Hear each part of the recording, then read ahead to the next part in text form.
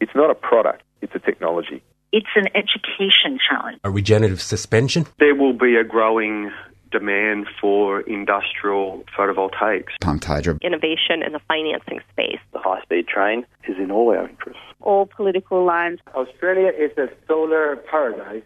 The market is moving much faster than that. You've got something that's transformational. Solar window in a can. Beyond Zero, global warming science, solutions and action. Taking it to a do-it-yourself level.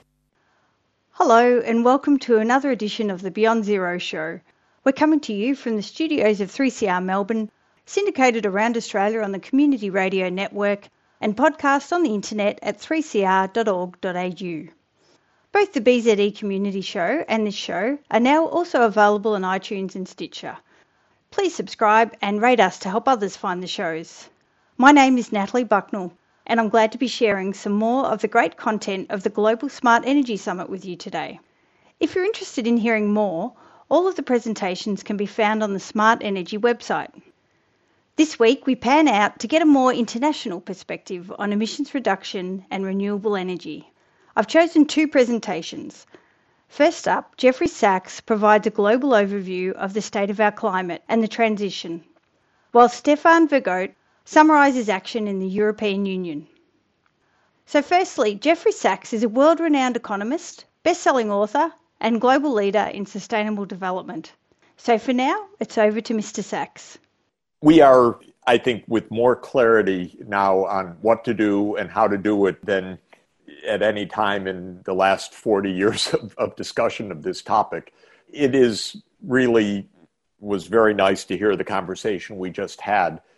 Make plans, understand we're in the transformation, make clear to businesses what the future is, and there's plenty of finance around to do it. And I think that this is the basic point. We need to decarbonize the energy system by mid-century latest. If we can do more earlier, the better, because the world's already very dangerous and we're already in the climate damage zone that we didn't want to be in, with increment of about 1.2 degrees Celsius relative to the pre-industrial. And we're going to have to move absolutely as fast as possible and with a lot of good fortune to stay below the 1.5 degree C. But at the minimum, we have to decarbonize by mid-century. And knowing that, it's actually rather clear what to do. And that is basically all power generation should be renewable. As much transport as possible should be electric.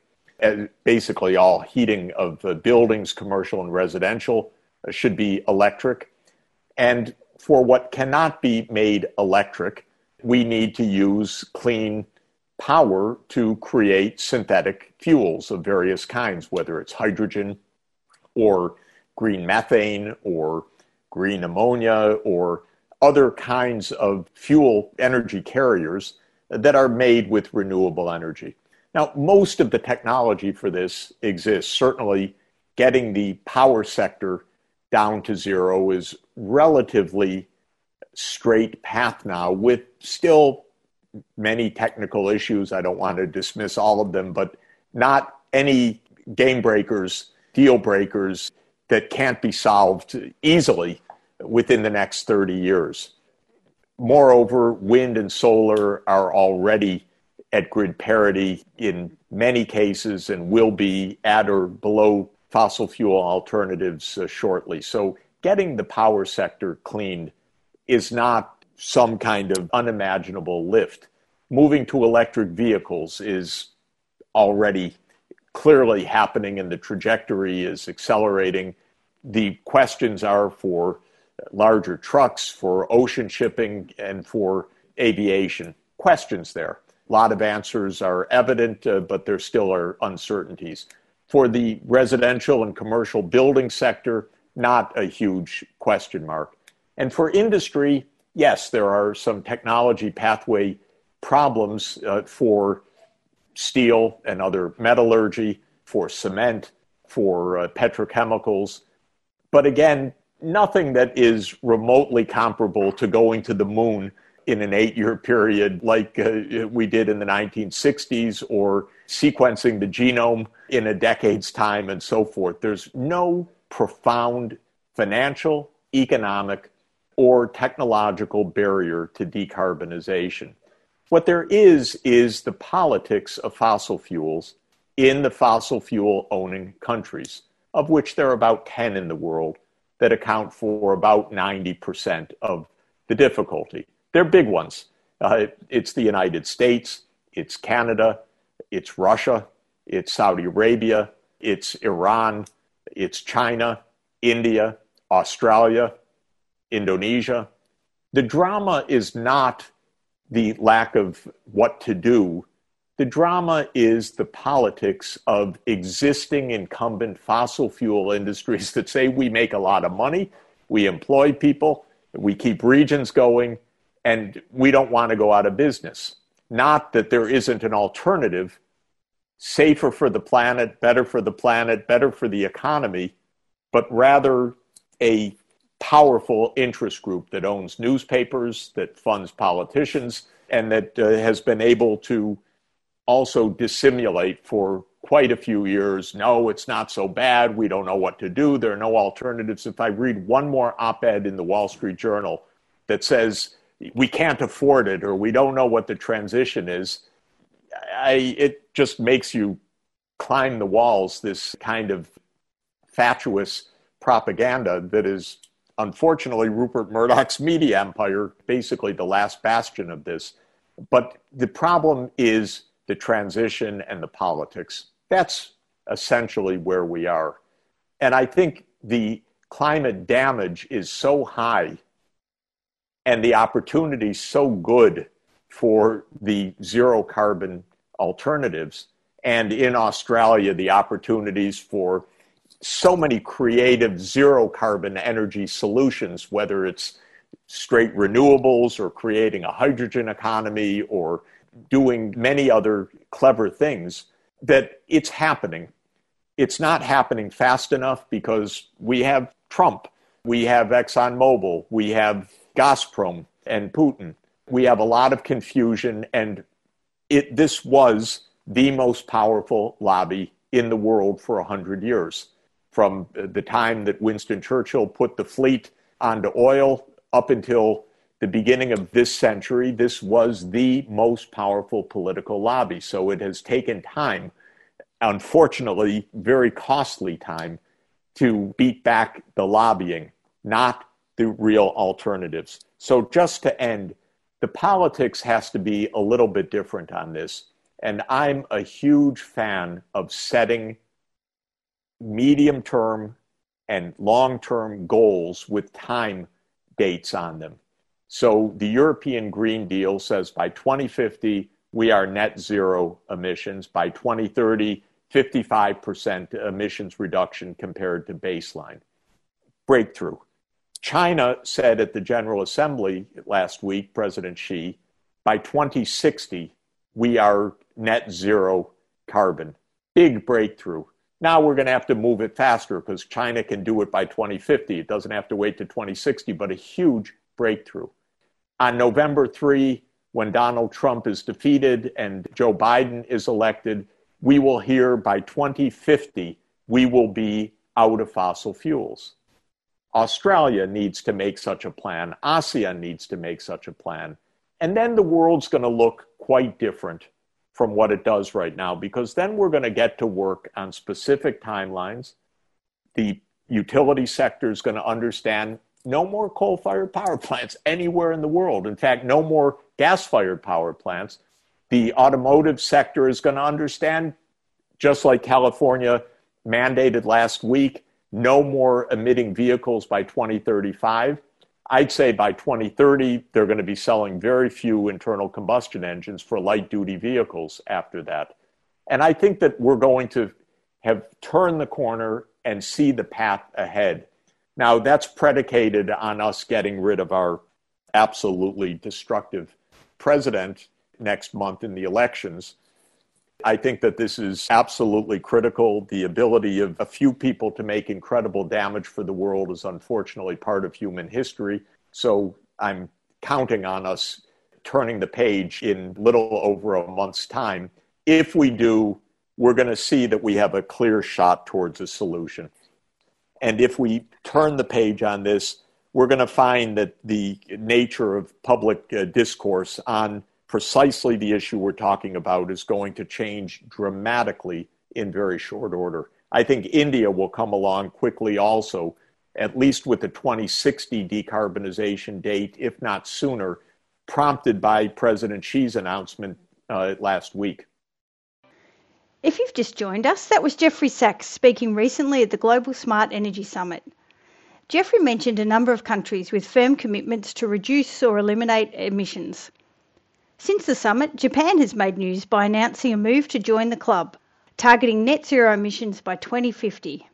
As the world's third largest economy, this is a great swing in momentum in the world's efforts to decarbonise. As Australia's largest customer of coal and gas, Japan's announcement has particular significance for us. One way or another, our reliance on fossil fuel exports must change, and it's up to us whether we'll jump or be pushed. Let's now move on to the presentation at the same summit by Stefan Vergote to get an update on European Union action on climate and emissions. Stefan is ably introduced by John Grimes, Chief Executive of the Smart Energy Council. Our first speaker today is Stefan Vergote. Stefan is a key advisor in the European Commission's Directorate General for Climate Action.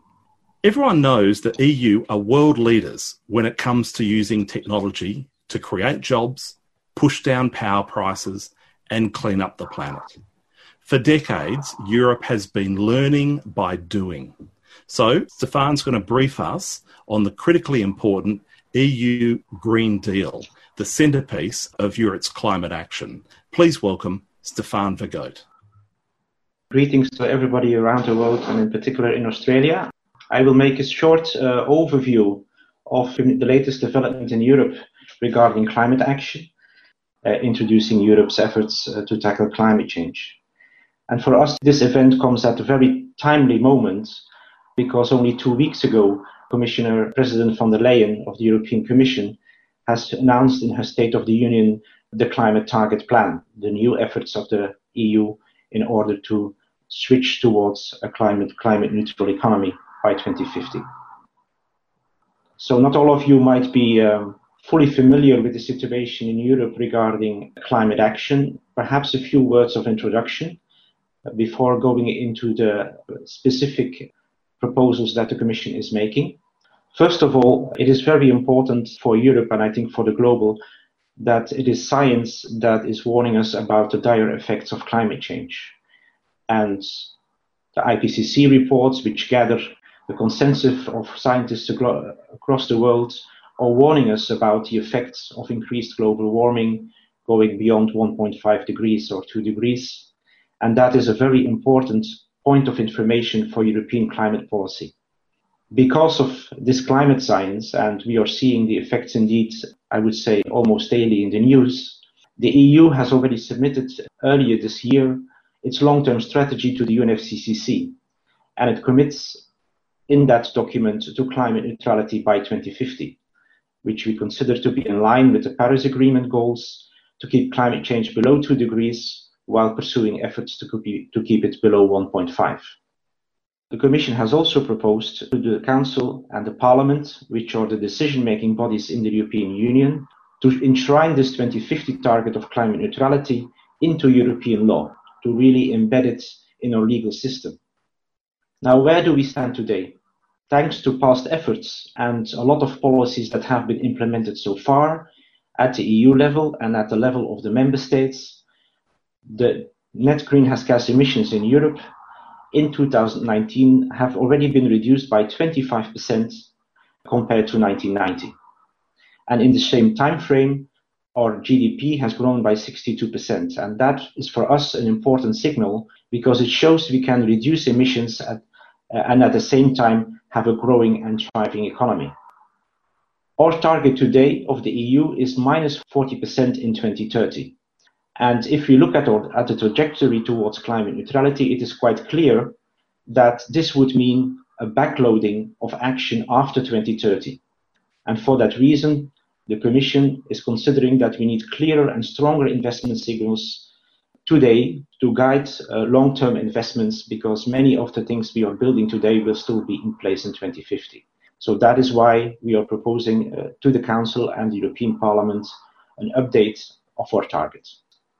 So what is in the 2030 climate target plan that the Commission presented 2 weeks ago to the Council and the Parliament?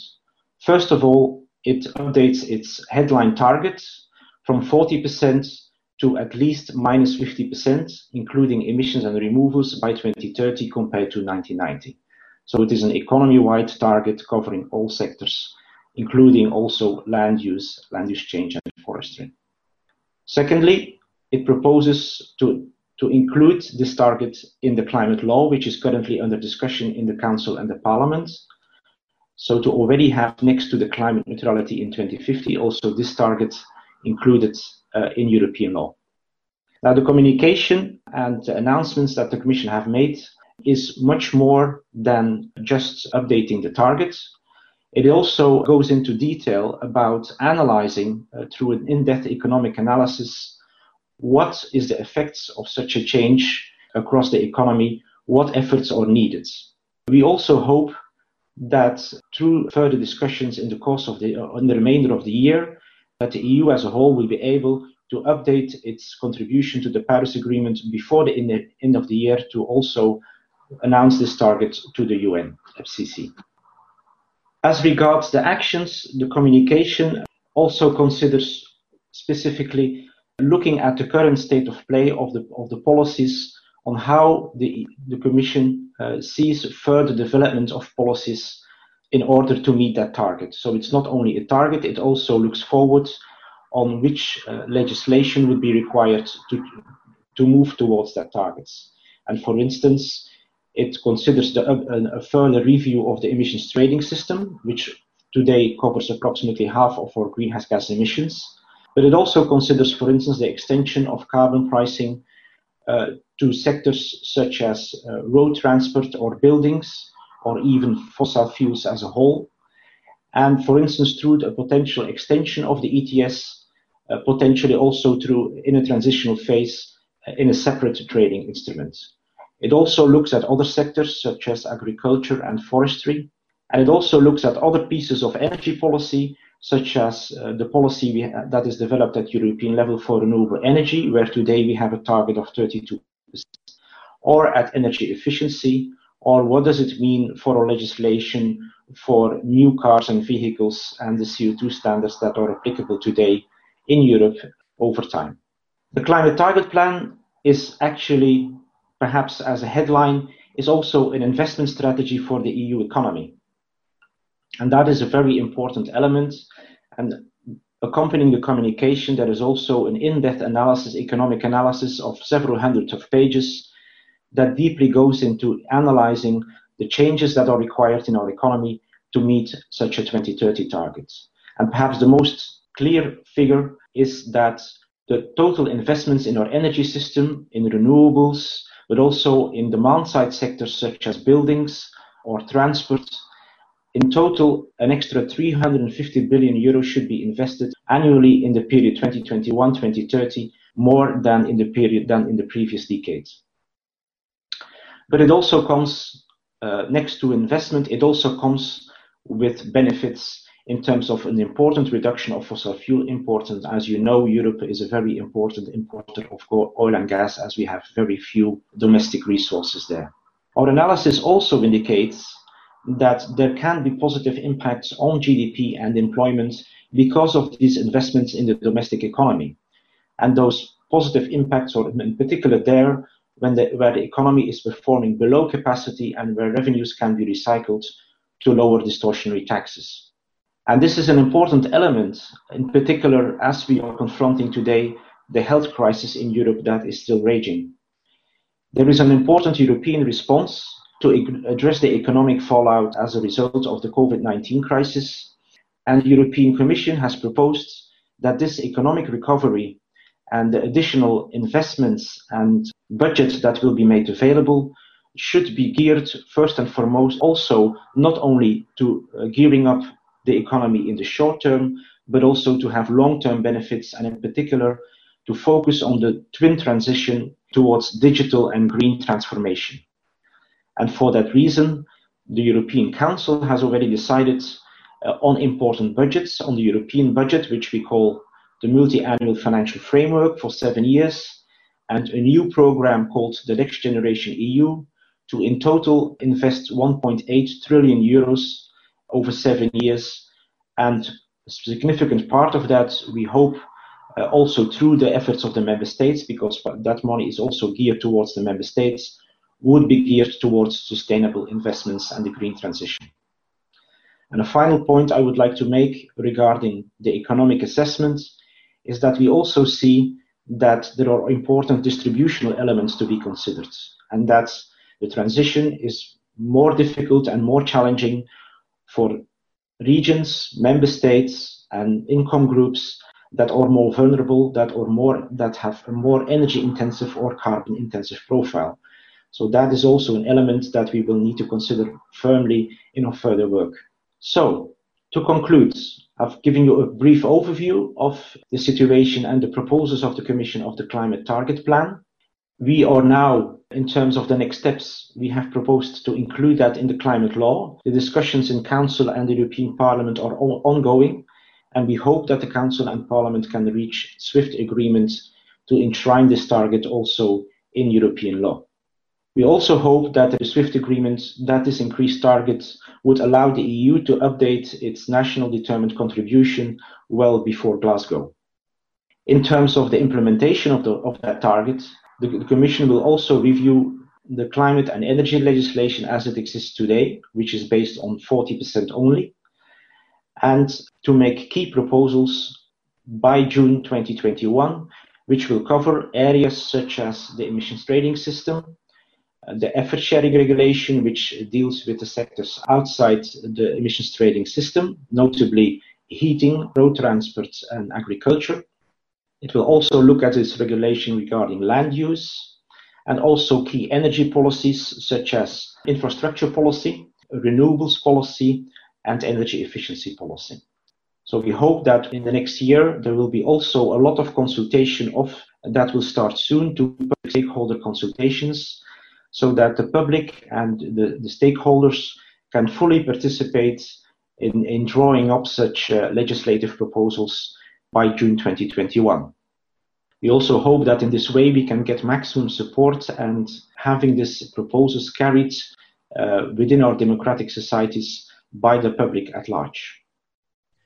Excellent, Stefan. Tremendous. Thank you very much. Stefan, you've been in this game for a long time, and in the ordinary course of events, you would have been packing your bags, getting ready to go to Glasgow, which was the big event, which was going to happen in November this year. Now, of course, because of COVID-19, that's not going to happen until November next year. Do you think that that's a net positive or a net negative? The fact that it's actually been pushed back a year, does that mean we lose a year of action, or is there a silver lining in this? There is perhaps a bit of a silver lining. I think it is quite natural that now that the world is confronted with this health crisis, that in the very short term, a lot of the attention is geared towards solving that health crisis. But at the same time, of course, there was initially a certain fear that this would reduce the momentum for climate action across the world. And I think that many governments actually have responded to that in a very positive way. In Europe, quite clearly, the economic recovery is closely linked to the green transition. And I have shown you the numbers in terms of how the green transition is firmly embedded in the economic recovery. And we were also quite interested by the announcements of China regarding carbon neutrality by 2060. So what you see also is that actually people also and governments have realized also through the health crisis that change is necessary and possible. And the very fact actually that we are sitting here today through Zoom talking to people from across the world shows that change is possible, that we don't always have to travel across the world to be in contact, to create a global momentum. And well, of course, a yearly event was good, but I don't think it will have such a negative impact, and perhaps we will be better prepared for making Glasgow a success. UN tells us that the world has to reduce emissions 7.6% every year for the next 10 years. Are you optimistic or are you pessimistic? Do you think it's possible, or do you think it's just out of reach? I think with our target of 2030 and 2050, Europe will be doing what is needed to be consistent with the goals of the Paris Agreement, and we will be able to avert potential dire consequences of climate change. But of course, it needs global action, and that is crucially important, that we are all in the same boat and that global action is necessary. Hence, that also countries like China, the United States, and especially developed countries need to take responsibility, listen to scientists. We have learned that from the COVID crisis. The changes are very important. And in Europe, we are in that situation that we have countries which are more wealthy, countries who are less wealthy. And we have been able, through things like we have also established a Just Transition Fund that helps in particular those sectors and regions who are affected more negatively to help in that transition. And that will be a very important element. We know that it's technologically and economically possible, but we also have to deal with the societal consequences. I completely agree. I think it's such an important point. In this transition, we can't afford to leave communities behind. We can't afford to leave anyone behind. And so we need to do this in a holistic transition. You've been listening to Jeffrey Sachs and Stefan Vergote presenting at the Global Smart Energy Summit. All recordings from the summit are now available at smartenergy.org.au. The Beyond Zero show is brought to you by the climate change solutions think tank Beyond Zero Emissions and is recorded in the studios of 3CR Melbourne and syndicated around Australia on the Community Radio Network. Previous episodes of the show are available on iTunes and Stitcher. Please subscribe to help others find the show. If you enjoy the program and can donate to help cover airtime costs and keep us on the air, please go to the BZE website and click on the donate button. Thanks for listening, and we look forward to you joining us again next week. It's not a product, it's a technology. It's an education challenge. A regenerative suspension. There will be a growing demand for industrial photovoltaics. Pumped hydro. Innovation in the financing space. The high-speed train is in all our interests. All political lines. Australia is a solar paradise. The market is moving much faster than that. You've got something that's transformational. Solar window in a can. Beyond Zero, global warming science, solutions and action. Taking it to a do-it-yourself level.